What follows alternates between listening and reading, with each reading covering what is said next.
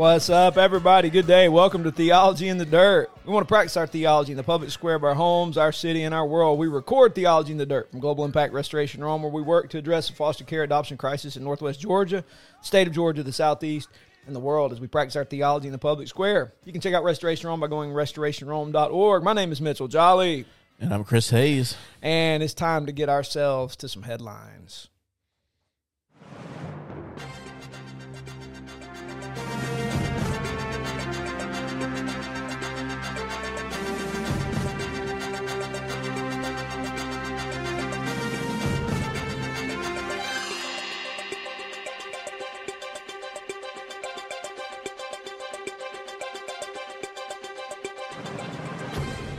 Well, the FBI arrested Jack Teixeira, and I can't see that last name without thinking about the first baseman that we gave away prospects for the Atlanta Braves, who stayed one season and then left us for the Yankees. Killed it in that season though, Mark Teixeira.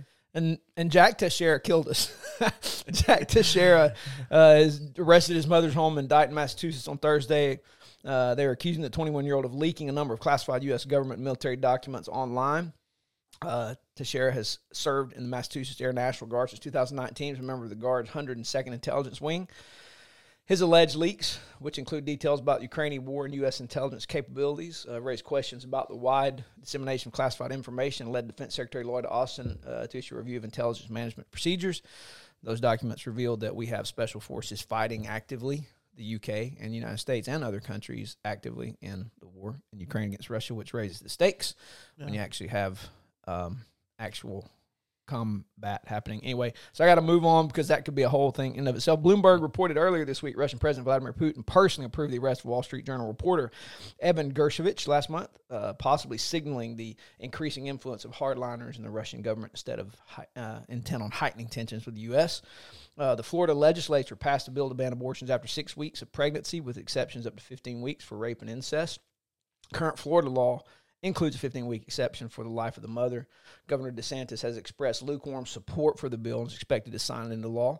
Says we welcome any pro-life legislation.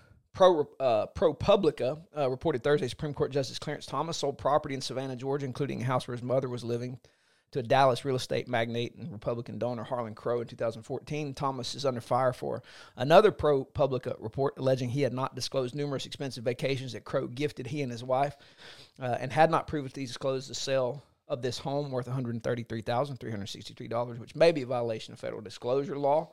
Crow said in the statement he bought the house to one day turn it into a museum of Thomas's life. Women's Tennis Association said Thursday it will resume its tour in China in the fall, ending a 16-month boycott in response to tennis star Ping Shui, like Feng Shui, I think I'm saying her last name right, Ping, Shuai, her disappearance from public life. This was a couple years ago after she accused a Communist Party member of sexual assault in 2021. She has appeared in public only a handful of times, including at the 2022 Beijing Olympics. Since she posted the allegations on social media, WTA said it will never secure its goal of transparent investigation. A CCP member, adding those close to Ping, had assured the organization of her safety. Those are my headlines for today. Nice. Rock and roll. I don't really have much in terms of breaking news or headlines this week. Just a couple of things I wanted to share. First, continue to pray for baby Malachi and for Chris and Lizzie Hamilton. I know we both got to spend some time with them this week. That's right. And I'm just thankful and encouraged by that little guy's strength and some of the progress he's made, but there's still a lot of unknowns and a long way to go. So, Chris, Lizzie, we love you guys, praying for you. Thanks to all who have been praying for this little guy and their family. Absolutely. Secondly, I just thought this was interesting, some in a good way, some in a not bad in a bad way. But the city of Atlanta is honoring the first black police officers who were hired 75 years ago in 1948. That's awesome. There's a group of 8 black men who were sworn in, and we often hear about the adversity that like black athletes faced. Jackie Robinson, Hank Aaron, but I never really crossed my mind like first, police officers and what they had to deal with. So here's kind of some of the things they had to deal with. Number one, they were not allowed to drive squad cars. They could not go into white neighborhoods or arrest white people. What? Which I'm just thinking like, so they walk up on someone and it's a white guy who's committing a crime or shooting someone. They can't arrest him. They didn't carry guns either. to begin with, and they couldn't even work out of the main precinct building. So they were basically hired to oversee this. It was a colored-only YMCA, and which is actually where that building is where they're holding this honoring ceremony, which I think is pretty cool. That is cool. It wasn't until 5 years later that they were finally allowed in the main precinct building in 1953, but only in the basement. Wow. Furthermore, they were not only harassed often, but there was even reports made on them that they were drinking on the job. And one white officer was offering $200 for anyone who killed a black police officer. And I just think, I'm like, these guys probably very proud of what they're wanting to do, wanting to uphold the law, wanting to serve, protect. Yeah. But we're basically just mall security guards at best, probably worse than that, the way they were treated. Yeah. So on one hand, it just reminds me, I'm glad I didn't live during this time. But number two, I'm glad that they're being honored and their families are being honored, because that could not have been easy. And only 4 of them lasted after more than like a short amount of time. Wow. Of those 8. So. Wow. You read what these men and women did in pressing into their civil liberties as Americans, and you read some of those backstories, and it's gut-wrenching. And what a celebration today to celebrate that things have changed to a great degree. Kudos to those men. Absolutely. Pressing into that. Well, guys, it's time to get to the show. Ladies and gentlemen, may I have your attention, please? It's time for the final countdown. The show starts in 10, 9, 8, 7, 6, 5, 4, 3, 2, 1. Let's rock. Let's indeed rock. Hey, if you notice, we're hoisting our beverage containers that say Theology in the Dirt. Likely, hopefully, in the not too distant future, there'll be a nice little merch opportunity for you to go on and get some cool hats, cool stuff. You need this. This makes the coffee, the Dr. Pepper Zero, the water taste infinitely better. Yes. The taste quality just goes through the roof if you drink out of the Theology in the Dirt mug. And your intelligence on world affairs just through the roof. Yeah. It's the closest you can get to holy water. I agree. Like, I feel myself. Experts say. I feel myself, just my intelligence is just like off the charts right now. Just feel yourself changing. Yeah, it's this right here. It's this mug. It's bringing it. Well, today we're going to talk about consumer Christianity. We're talking about the Christian life, how we practice our theology in the public square of our home, our city, and our world. And we're going to talk about consumer Christianity, because that's language we've used a lot around our church, and has become more prevalent in recent months, as particularly we've come back from COVID, and you have this whole online stuff. People are already online, but you have people who have decided to stay home because they're watching online. They're watching multiple things, and we've always had people who attend multiple churches. They go to one church for this, one church for this, one church for that, or they're part of some kind of group that's just this hybrid of people from all kinds of churches. And usually the response is, well, what's wrong with that? Why is that a problem? Well, there are lots of problems with that, all kinds of problems. There are Bible verses. Hebrews chapter 13, 17 for me is a massive. I'm not going to read it. You can go read it if you want to. But the implications on who I submit to in a city is a big deal. And so if as an elder in a local church, if Hebrews 13:17 carries any weight, if I'm responsibility for every Christian in Rome, Georgia, I'll tell you today, I tender my resignation. I quit. I'm not doing that. I'm not going to do it. I can't do that. There's no human being on the face of this planet that can be responsible for everybody in a city. And so, therefore, the question is, who am I supposed to follow? Well, the Bible presents this idea of that we are supposed to be in some manner of a local fellowship in which there's biblical oversight by what the Bible calls elders and overseers, and under that leadership, be accountable to that leadership and that leadership to those people. And that's what the Bible and multiple other places teaches that we call church membership. So people wonder, well, is this church membership biblical? Yeah. Like you can't do 1 Corinthians 5, you can't do Hebrews 13:17 without some manner of agreement covenantally that I'm not responsible for everybody in Floyd County. Like I said, because if that's the case, and I quit today, I'm done, out. But I don't. That's not what the Bible teaches. And so, consumer Christianity leads itself to this accountability-less,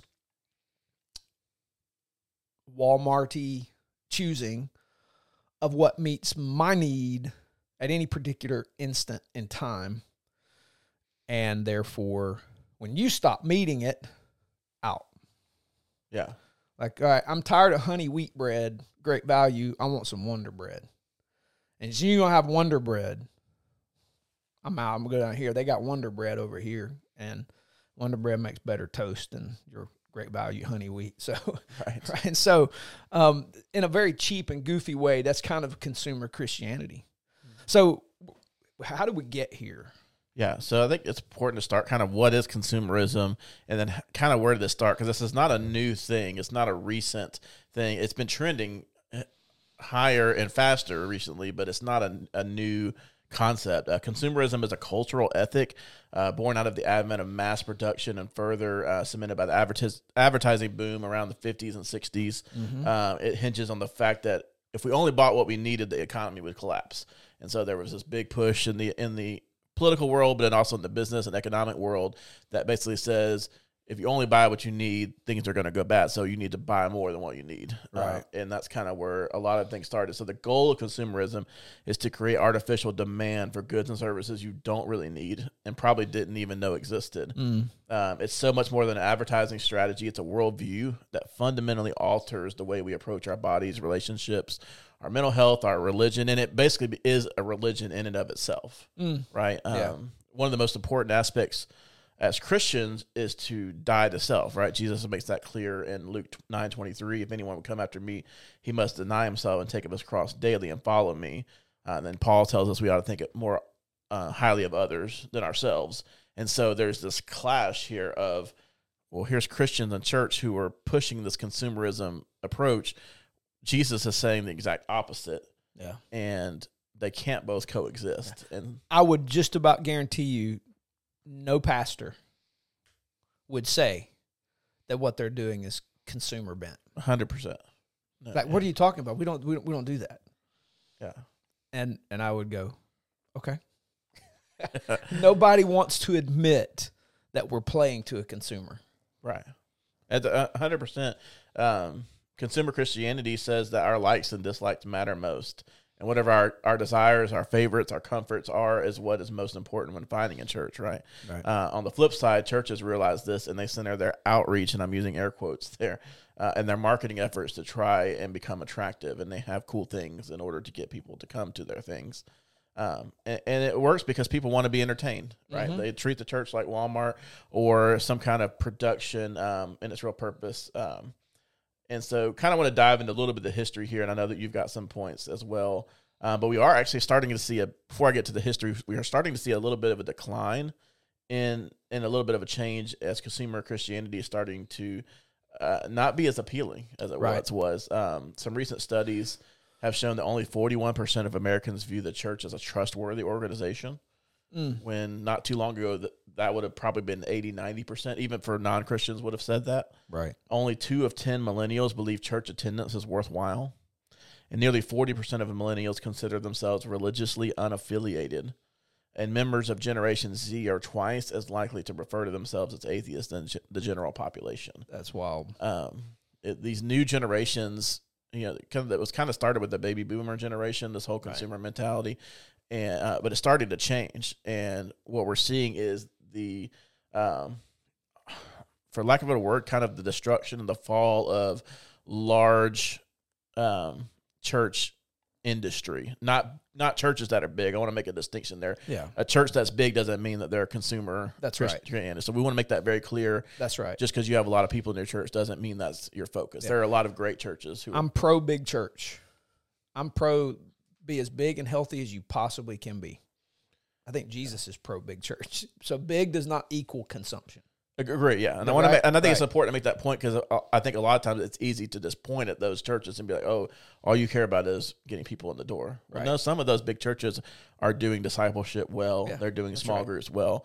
But there are also many small churches who are trying their best at consumer Christianity just to get people in the door. Yeah. I saw this funny video that makes its rounds on social media, and this has to be from the 80s, and they're older people, and they're doing some kind of telethon, and these two older ladies are singing this song they think is hip. It's called "The Devil's in the Phone Booth," dialing 911. The devil's in the phone booth. I've seen that one. Dialing 911. And I'm going, they're attempting to get people in the door by being cool, and what you realize is we're laughing at you. Yeah. All of us are laughing at you. So, yeah, small churches. Small does not equal more holy. Big does not equal evil. Yeah. Right? Absolutely.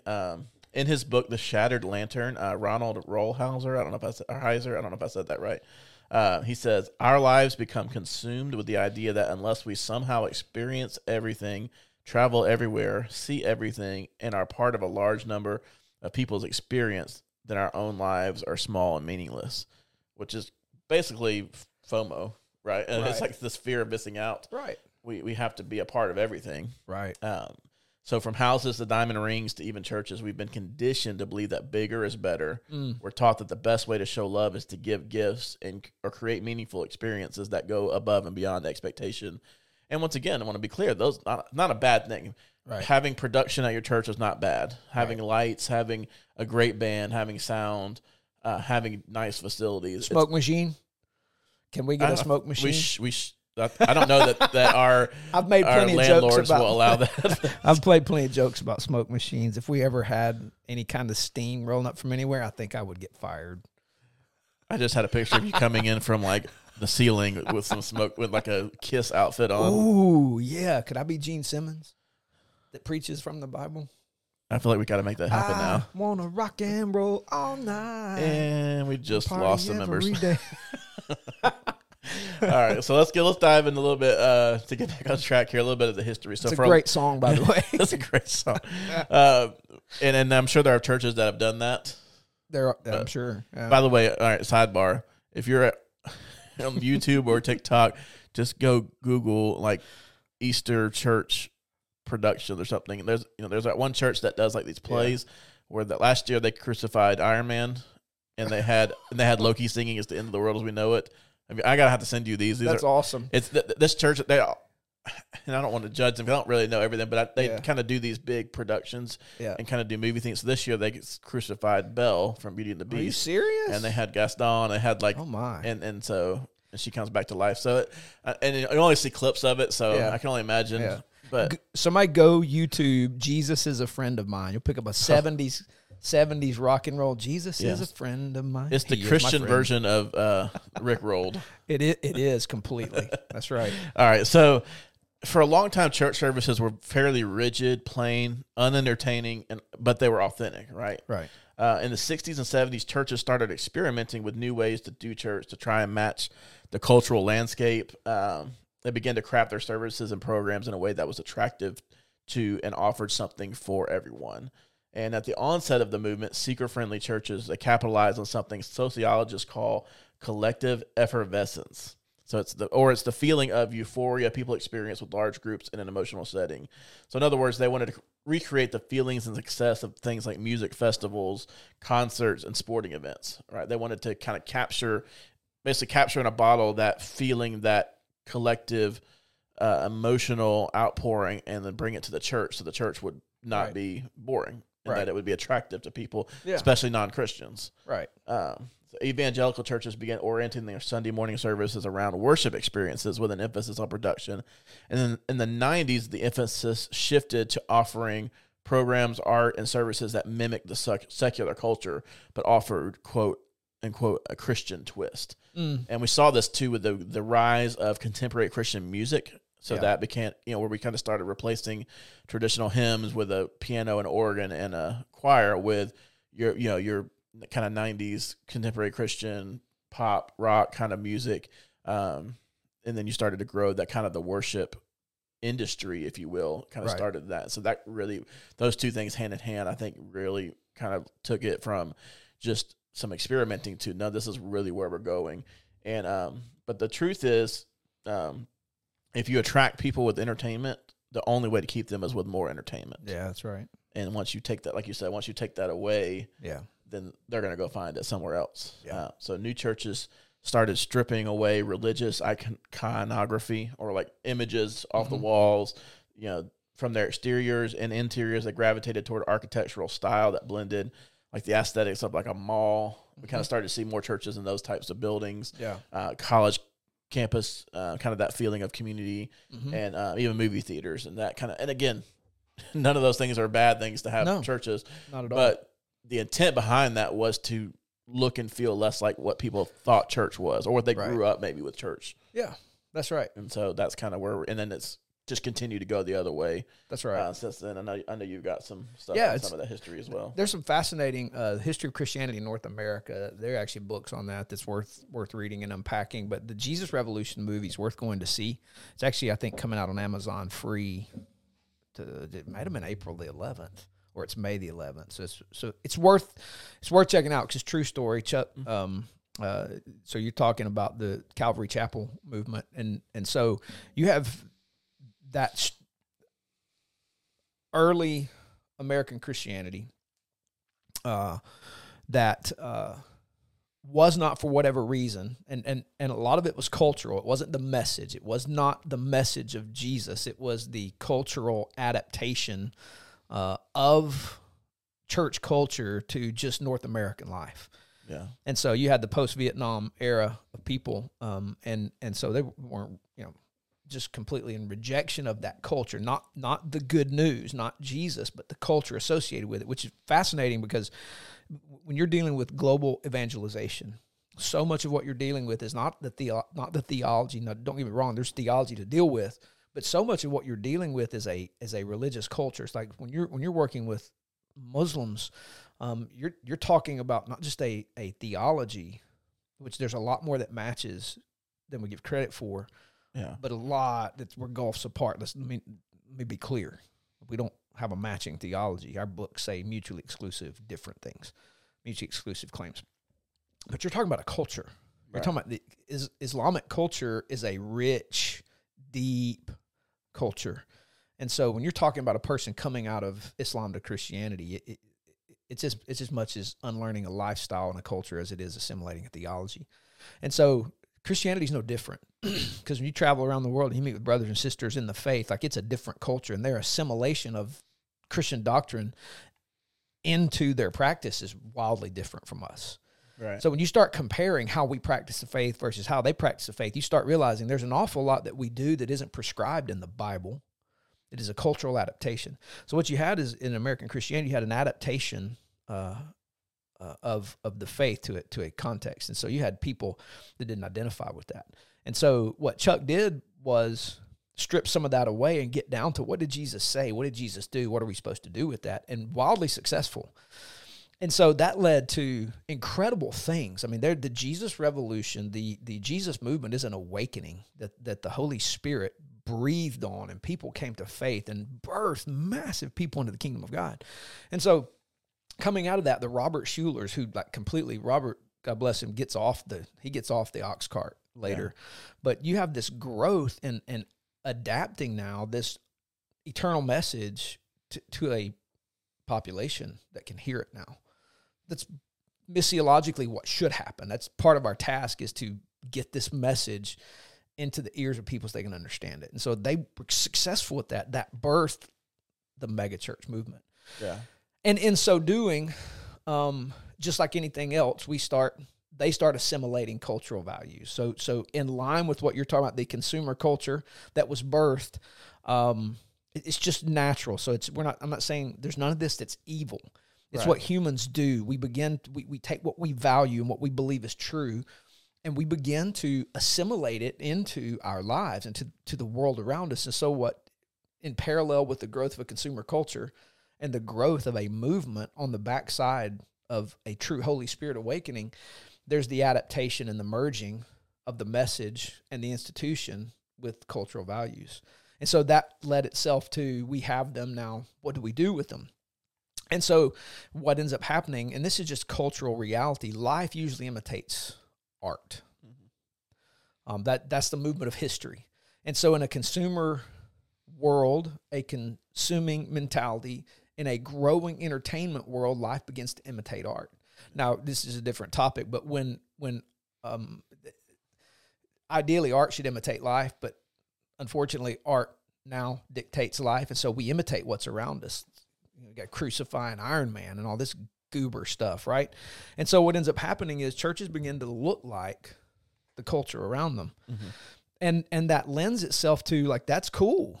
I mean, you got a spectacle. I want to see the spectacle. Who doesn't want to see the spectacle, right? And so what ends up happening is somewhere along the way, and the shift happens in people's minds that lots of people flocking, big numbers, a show, whatever, equals God.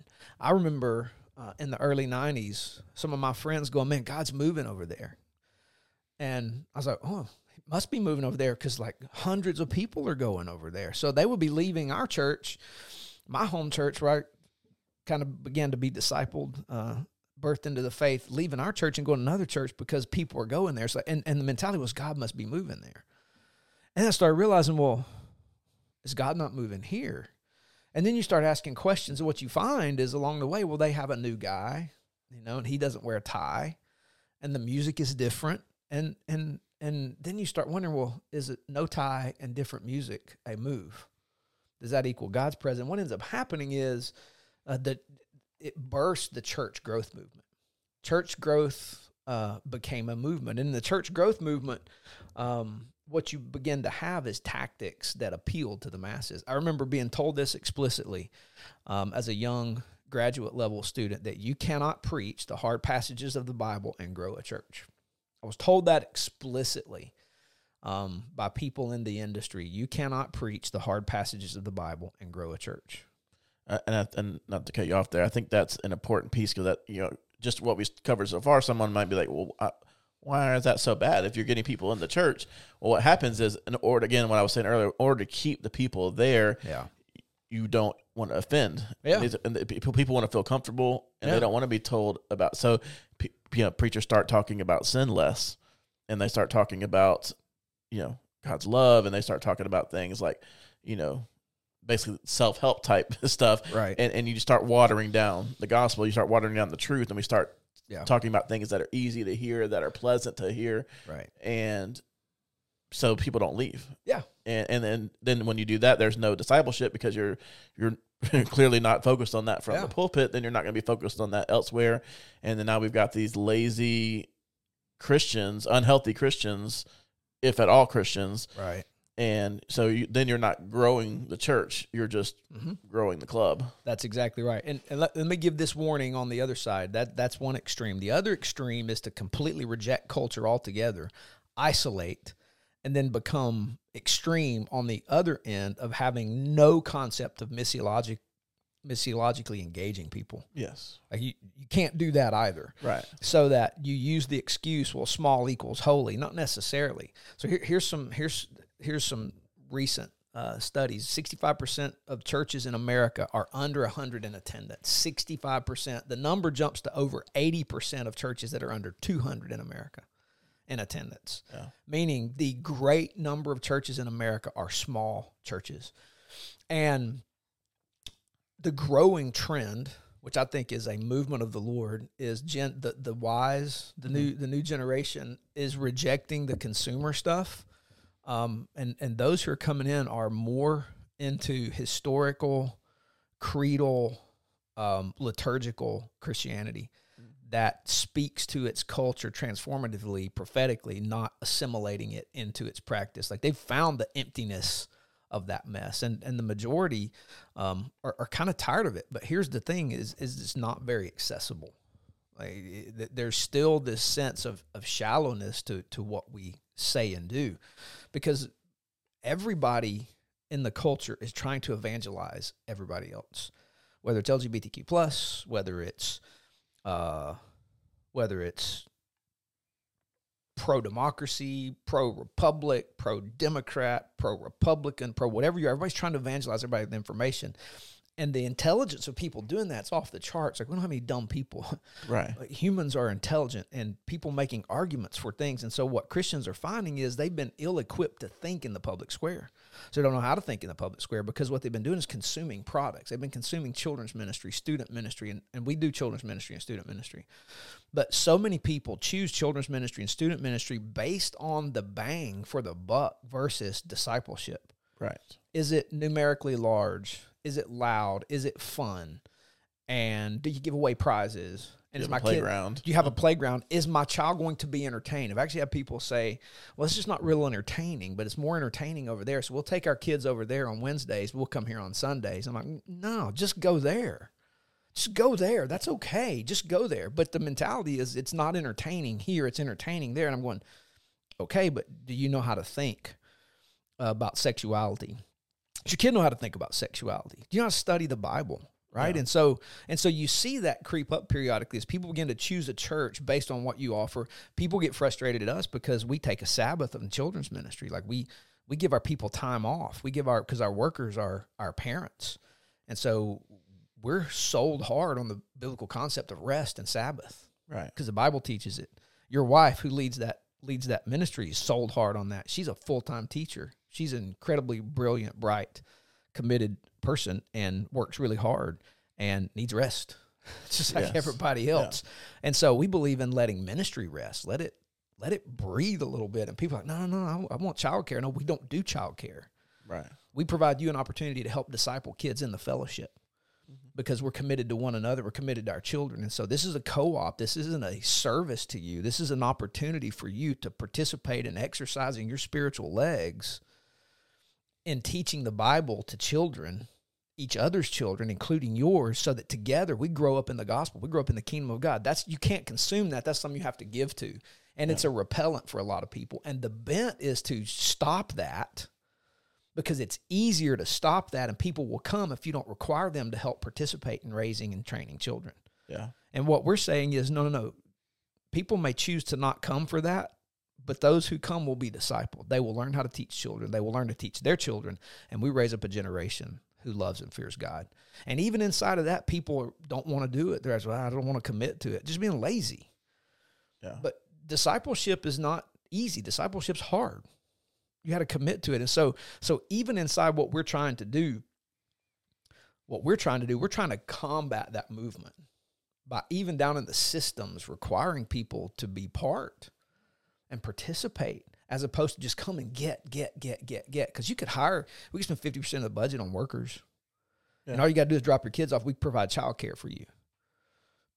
But what are you learning from that? You get a quiet worship service? Great. Yeah. We can buy some inflatables. Yeah, we could buy some inflatables. But what did you get? Like, what did you learn that's going to serve you when your kid is 17 and wrestling with their sexuality? Right. Oh, I had a quiet worship service for 10 years. What I do now, right? As opposed to, God, the Bible teaches. Look at this. I've taught through the Bible, Old and New Testament, 2 times in my rotation through Radical Kids. I know what the Bible says. My kid's been part. And so, there's a difference in consuming versus being discipled. Yeah. And so what I'm trying to do there is show you a little history of how we got where we got that merges what you're doing, but also how we're trying to not be part of the consumer mentality. And saying, no, let's commit to something and stay the course in it for a lifetime, as opposed to being part of these multiple plays and things where there's no accountability and I just go get, and never give.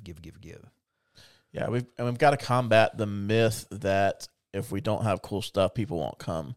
Right. And I think the Asbury revival that we witnessed not too long ago, I think it's a perfect example of that, because that was not at a huge sports venue. It wasn't a big production. There wasn't, I don't even think they had like words on the screen. Right. They didn't have a cool set list. They didn't have a huge full band. They did at times, but for the most part it wasn't. It was just people coming up and doing music. And they didn't bring in world renowned celebrity speakers. Right. They didn't give out they didn't have Chick-fil-A every day out there giving away free stuff. I'm sure they did at some point. Right. And I know people were purchasing Right. snacks and foods. Yeah. But You have to eat. but not to entertain. Yeah, it was Right, it was right. simply to sustain. Yeah. And Yeah. people came from all over the world Yeah. because people want. At the end of the day, people are going to be most attracted to authenticity, Yeah. and consumer Christianity is not authentic. No. And I think people are hungry for a move of God. I think so too. And I'm sure that crowd had people in it who were just revival seeking. But I think people were so legitimately hungry to taste the presence of the Lord that they were willing to come and be uncomfortable to just simply be in the presence, the tangible, liquid. That's a word I'm learning to like, liquid presence of the Lord. Yeah. And I promise you, providing goods and services for people is not going to provide that. Prayer, fasting, seeking the Lord, reading your Bible, being in fellowship, learning to listen to the Holy Spirit is where that's going to come from. But you can't get that with a scene on the stage. And this is something I think is vital to recognize. We as humans can manipulate the human emotion. That's not hard to do. Right. I began to recognize that getting goosebumps is not Holy Spirit. Can be, but likely not. And this is kind of funny, but it's true. Like the first time I recognized that getting goosebumps was not the Holy Spirit was leading up to a sporting event, Welcome to the Jungle, which is not a holy song. And dude, I felt the goosebumps up and down my spine, on my arms, and I was jacked. And it hit me. It's like, that ain't got nothing to do with the Holy Spirit. And so I got down this road of recognizing human emotion can be manipulated. Mm-hmm. And so you can do something in a worship service to manipulate people to get an emotive response, and they can believe that's the Holy Spirit. It may not be. That's journalism 101 right now. There you go. go. You see it. You're on the Twitters. There are certain ESPN personalities and certain political personalities that will say, and they know what they're saying. I don't even think they believe it, but they'll say something that's will trigger an emotional response, which will lead to clicks, to reads, to comments, to engagement. And the church isn't that different in some places. No. It's, I might say something just completely. Or we'll do a secular song at the beginning, so people will be like, "Oh, they do like real music," or they'll at the end of the day, it's a heart issue. Yeah, and one of the things I love about, and I'll just say this, and because I'm proud of who we are and what we do, I love the fact that we're okay with our mistakes because we're human. And if a mistake in a service, like if me not being 100% polished, I'm manuscript, but I also go off manuscript sometimes, and sometimes I fumble over a word or two, and sometimes we get a chord wrong, or sometimes the sound does funny things because we're in a gym. If that causes someone's experience to stop at the moment, it's probably not Holy Spirit. I firmly believe that because here's I'm just saying this experientially, and I think I can prove this in the Bible. So I'm just going to start with my experience. When God has my attention, all hell can't stop it. The dark Lord himself cannot stop the sovereign move of God in my heart. When I submit to the Lord, resist the devil, James says he flees. And so what I have found is that when I truly seek the Lord, Jeremiah 29:13, he lets us find him. Mm-hmm. Yeah. And what I find in that is you don't need a bunch of stuff for that. You don't need it to be smooth. You don't need to be on point. Y'all don't have to be perfect. My words don't have to be perfect. People can be dripping their Lord's Supper as they go. It don't have to be perfect. What it has to be is a bunch of people who want Jesus more than anything else. And when you want Jesus more than anything else, he says you can have me. Yeah. And so I think the imperfect and the hard lends itself to some manner of authenticity that I think moves the heart of God. That these people want me more than they want the product. And if you want God more than you want the product, the Lord promises you got me. And so I think there's a component of consumer Christianity that makes it easy, and I don't think it's supposed to be easy. And that's probably, I'm willing to be corrected on that. But I think coming after the Lord is intended to be some manner of fight. You got to take up your cross daily and follow me. Mm-hmm. We're fighting a flesh that's broken. We're fighting a dark kingdom that is fighting back. and therefore, if I remove all barriers, is it real? Yeah. I mean, I think that's a legit question. And Yeah. and so consumer Christianity tries to remove too many barriers. The barrier shouldn't be to the message. Let me make that clear. We should not be theologically hard to understand. That's not what we're saying. We should be able to communicate even difficult Bible teachings in some manner that's able to be received. But when we talk about the cultural manifestation of the assimilation into that, it's not always supposed to be easy. There should be some things that make us go, yeah, that's funky, but man, I taste the goodness of God in that, and I can work past needing to serve every 6 weeks in order to have this thing that's good and feeds my soul. Yeah. You know what I'm saying? And I think that gets a little tricky there. It's hard to articulate that because, again, we're not talking about evil versus good. We're talking about good, better, and best. And I think if you can tear down consumables, you're at best. You're at the best you can possibly be. And I don't think we're perfect. I don't think we're perfect in that. I think we have ways to go. 100%. You know? Yeah. We don't, and it doesn't have to be, like, church doesn't have to be cold or boring or Right. uninteresting. Yes, we're not talking about boring or uninteresting Exactly. or cold, right? And exactly. But I think, again, go back to your earlier point, most of the churches that are doing this either don't realize it or would never admit it. Right. And that's kind of part of the problem here. Yeah. I like this quote from a pastor named Alan Hirsch in his book, The Forgotten Ways. He says, I love Hirsch. yeah, he says, whether we choose it or not, almost all expressions of church in the West are implicitly vulnerable to non-discipleship, professionalized ministry, spiritual passivity, and consumerism. The problem is rooted in the profoundly non-missional assumptions of the system itself.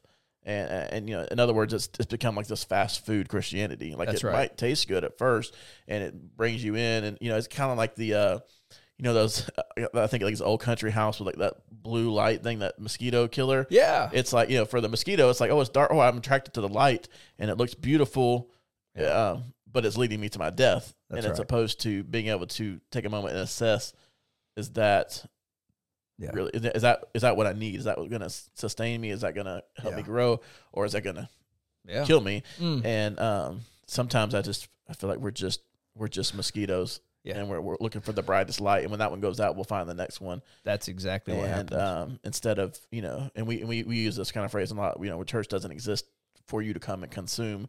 We are to be consumed. Yeah. And I don't think if you're coming there to get fed in only, then you're not going to go feed others, probably. That's right. I remember that was the 90s thing, man. I'm just not getting fed here. And I'm like, Yeah. So you're not reading your Bible? So you can't feed yourself? So you're saying you're an infant spiritually? Like, let's take that analogy all the way to its conclusion. You kind of, I was about to say something not nice, but like, it's like for real. But, and again, though, the danger in that is, though, to be intentionally unfun, whatever, right? And thinking that you've stripped consumption away. And that's not what we're saying. Yeah. Like, personality matters. And I think part of the intentionality of some of the things we do here is the reason I don't always do Christian songs is because I don't live in a constant Christianized world. I like all kinds of music. So we play music that's not because we're trying to attract people. It's just, it's real. It's our personality. So we're not talking about unfun stuff. And I'm not talking about being a dope all the time. Like, I'm kind of me, and sometimes I'm goofy and say goofy stuff because I'm not trying to be unfun and thinking I don't want to appeal to anybody. That's not what we're talking about. Right. 100%. We're talking about what we do needs to be as Jesus understandable as it can possibly be without any additional things to make Jesus something he's not. Yeah. If you can use one of these tools to make his name more famous and to share his message, use those tools. Yeah. But if your purpose is solely to use these tools because they're trendy and because that's what the culture says we need to offer, that's where it gets bent the wrong way. Yeah. I'm going to give you it's a little diagnostic, and then I know you have some takeaways, so we're running to the end of our time. Here's some questions, diagnostic questions. I pulled these off of Gospel Coalition.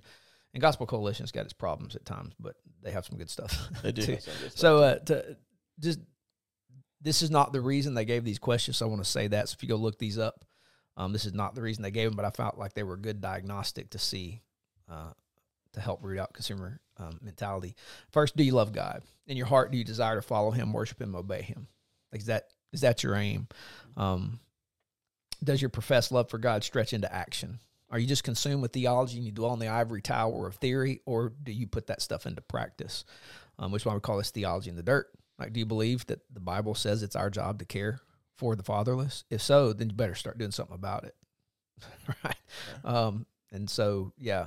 Do you love the Bible? Do you actually read it? Do you have a plan to read it through on an ongoing basis? I love the fact for the first time in the life of our church in 20 years, the majority of the people in our church are actually reading their Bible through, and many have doing it for the first time. We have a plan, a Bible reading plan. And what's wild is the questions like, oh my gosh, I know Genesis 6. Who are the sons of God? I'm like, great question, right? And so people are starting to read, and they're reading, and falling in love with studying the Bible. But at the same time, we always push to now do something with it, and people are trying to figure out how to live in the public square. Love that. But so, do you love the Bible? Does your church love the Bible? Do you push people to read the Bible, or are your leaders the only access to the Bible? That's not what we want. Does the Bible shape your ethics and morals? Are you actually practically having your ethics shaped by the message of the Bible? Now, it gets hairy down in the granular level because there's some places where we can disagree on the practice of our ethics. But thank God we have an ethical framework. So are you pushing the boundary of what it looks like to live biblically in our world? Do you love sharing the gospel? Do you actually take time? Do people actually take time to share this good news? And I don't mean invite them to church. Please invite them to church. That's awesome. Please invite people to church, but even more so, tell them the good news of Jesus. Do you know the good news? Can you share that good news? Can you do it? And I see this a lot. When I ask people to share the good news, they often tell their testimony, and that's not what we're talking about. Right. Your testimony is not the good news. So if somebody asks you to share the good news, or you need to share the good news, your testimony is not the good news. It's an illustration of what the good news has done in you, but you need to be able to share this good news. The meta-narrative of creation, fall, redemption, restoration, with the centerpiece being the cross and sacrifice, death, burial, and resurrection of Jesus Christ. If you cannot do that, you don't love the good news, but you need to be able to do that. Do you love other Christians? Like, are you committed to other Christians? And I don't mean in this weird hybrid group of small group people who go to like 5 different churches. That's not, I'm just going to go out. I'm just going to say that's not Christianity. That's not biblical fellowship. Biblical fellowship is I'm committed to you, and I'm going to be committed to you, and you're going to be committed to me, and we're going to figure out a way to spend time together and read the Bible together and study the Bible together and wrestle through this stuff. That's biblical fellowship.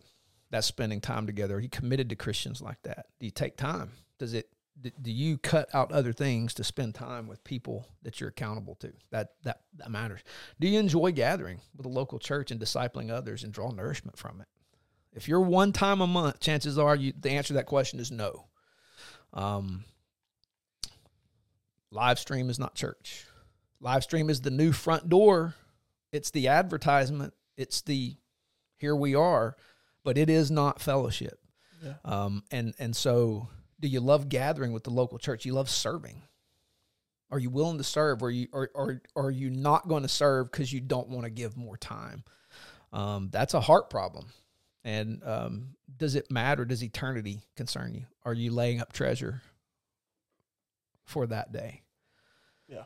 You know, those are, those are diagnostic questions to help you go, am I consuming, or am I leaning into things that are, and leaning in has now become one of those Christian subculture terms that I'm trying to get not use, but like doing life. And we should do an episode where we just use nothing but Christian subculture language. I think that's on our topic list of that and like commonly misused phrases and stuff. But we're just doing life, man. We'll do that's a good Christianese. One. Christianese.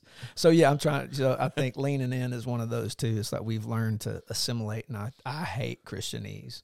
I try to scrub my language every 6 weeks of anything that smells like that. Somebody wrote something and did like a video not too long ago of like, man, if you're not a Christian, like a lot of our hymns that are about blood would creep you out. And then and the idea of baptism is terrifying if you don't understand you know what, like One of my favorite baptism stories is one of our little guys. I won't call his name. He was deathly afraid. His dad was going to baptize him, and we do baptism at a creek because that's awesome. It's public, and that's what baptism is, a public profession of faith in Jesus. And so, and it's an opportunity to gather. We have a picnic. It's like a big deal. Yeah. Our church gathers, and it's a lot of fun. And so this little fella was deathly like concerned about the crawfish. We got down into the water. That was awesome. But for him, like, is overcoming, like, man, Jesus is more important than crawfish. By God, that's my boy right there. So it's like, but that made me think about baptism. I was like, yeah, it's like a thing, man. I saw a video a couple of days ago of like a baptism in a church, and they had the guy or the pastor is always like, why have you come to get baptized here today? And the guy was like, because I don't want to be a piece of S anymore. and then the pastor kind of took him a minute, and then he was like, I like that, and I was like, you know what? Yeah. That would have rubbed a lot of people the wrong way because you don't use cuss words in church. Right. But I was like, that might be the most honest, just answer I've ever heard. Like, right. He didn't try to package it into this nice thing. It was just like, no, I don't want to be that anymore. That's right. And some people would be offended by that. I would say go read all of Ezekiel. And there are places where God, and you realize that came out of the mouth of God. God gets salty sometimes. Yeah. That's not an excuse for my poor language, because my language is poor often. But there's appropriate times to say stuff. And when somebody's like just being, they don't know, they've met Jesus. Like, it's all right, man. It's good. God said saltier things in Ezekiel. That's true. That's true. So you got some takeaways. Yeah, let's do it. I got 5 quick takeaways. They're not long, but just kind of something to take home as you listen to this episode today. So number 1, find a church, stay at that church, and give. Give your time, your gifts, your money, your passions, yourself. It's a co-op. Don't just show up and take. That's right. You should be giving much more than you take back. Number 2, it's okay if you don't like everything or agree with everything, as long as the non-negotiables are right. So I want to make that clear. Like, don't keep going to a church that's not preaching the gospel or that believes in things that are anti-biblical. But it's okay if you don't like every song that they play. Amen. And it's okay if you don't like that they do the songs at the front or the back, or if you don't like the building you're in, or, those kinds of things. There are negotiables and there are non-negotiables. And if you go around trying to find a church that checks all your boxes, you're going to be disappointed. That's right. Number 3, church doesn't have to be boring. Don't hear that, but it doesn't need to be all about the production either. Authenticity is more important than attraction. Humility is better than entertainment. Preach. And I think we're getting to a place where people want that more and more. Like, they don't want to go to, and as a worship leader, like, it's hard not to go to places and not like judge or not assess certain things. But from that perspective, I can walk into a church and within seconds I can tell if that worship leader is performing or if they're pouring out their heart authentically. And I can't say that I've always been perfect at that too, but I've grown a lot in that myself, because I think that's important. It's you learn this is not a performance. Right. It doesn't mean I shouldn't be excellent and pursue and try to and practice and work on my craft. I think that's important. Yeah. And I think that's where a lot of times it's hard to differentiate there. It's, for you preaching, like you said, you're not perfect in everything, but you should be working on your craft, right? You should be trying to be excellent at that. Same thing with the band. Like, you should be working on that. It shouldn't be bad. Right.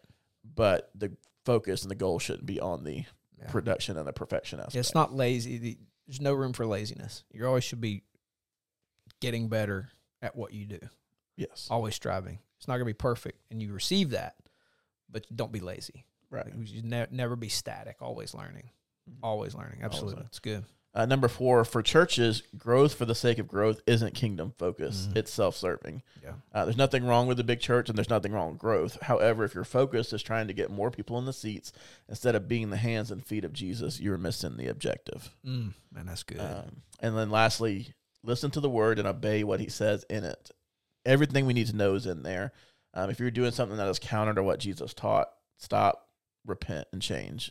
And ultimately just keep the main thing the main thing. That's awesome. There's great tools that you can use, and use those tools. Use social media, use video production, use good sound. All those kinds of things are not wrong, but keep the main thing the main thing.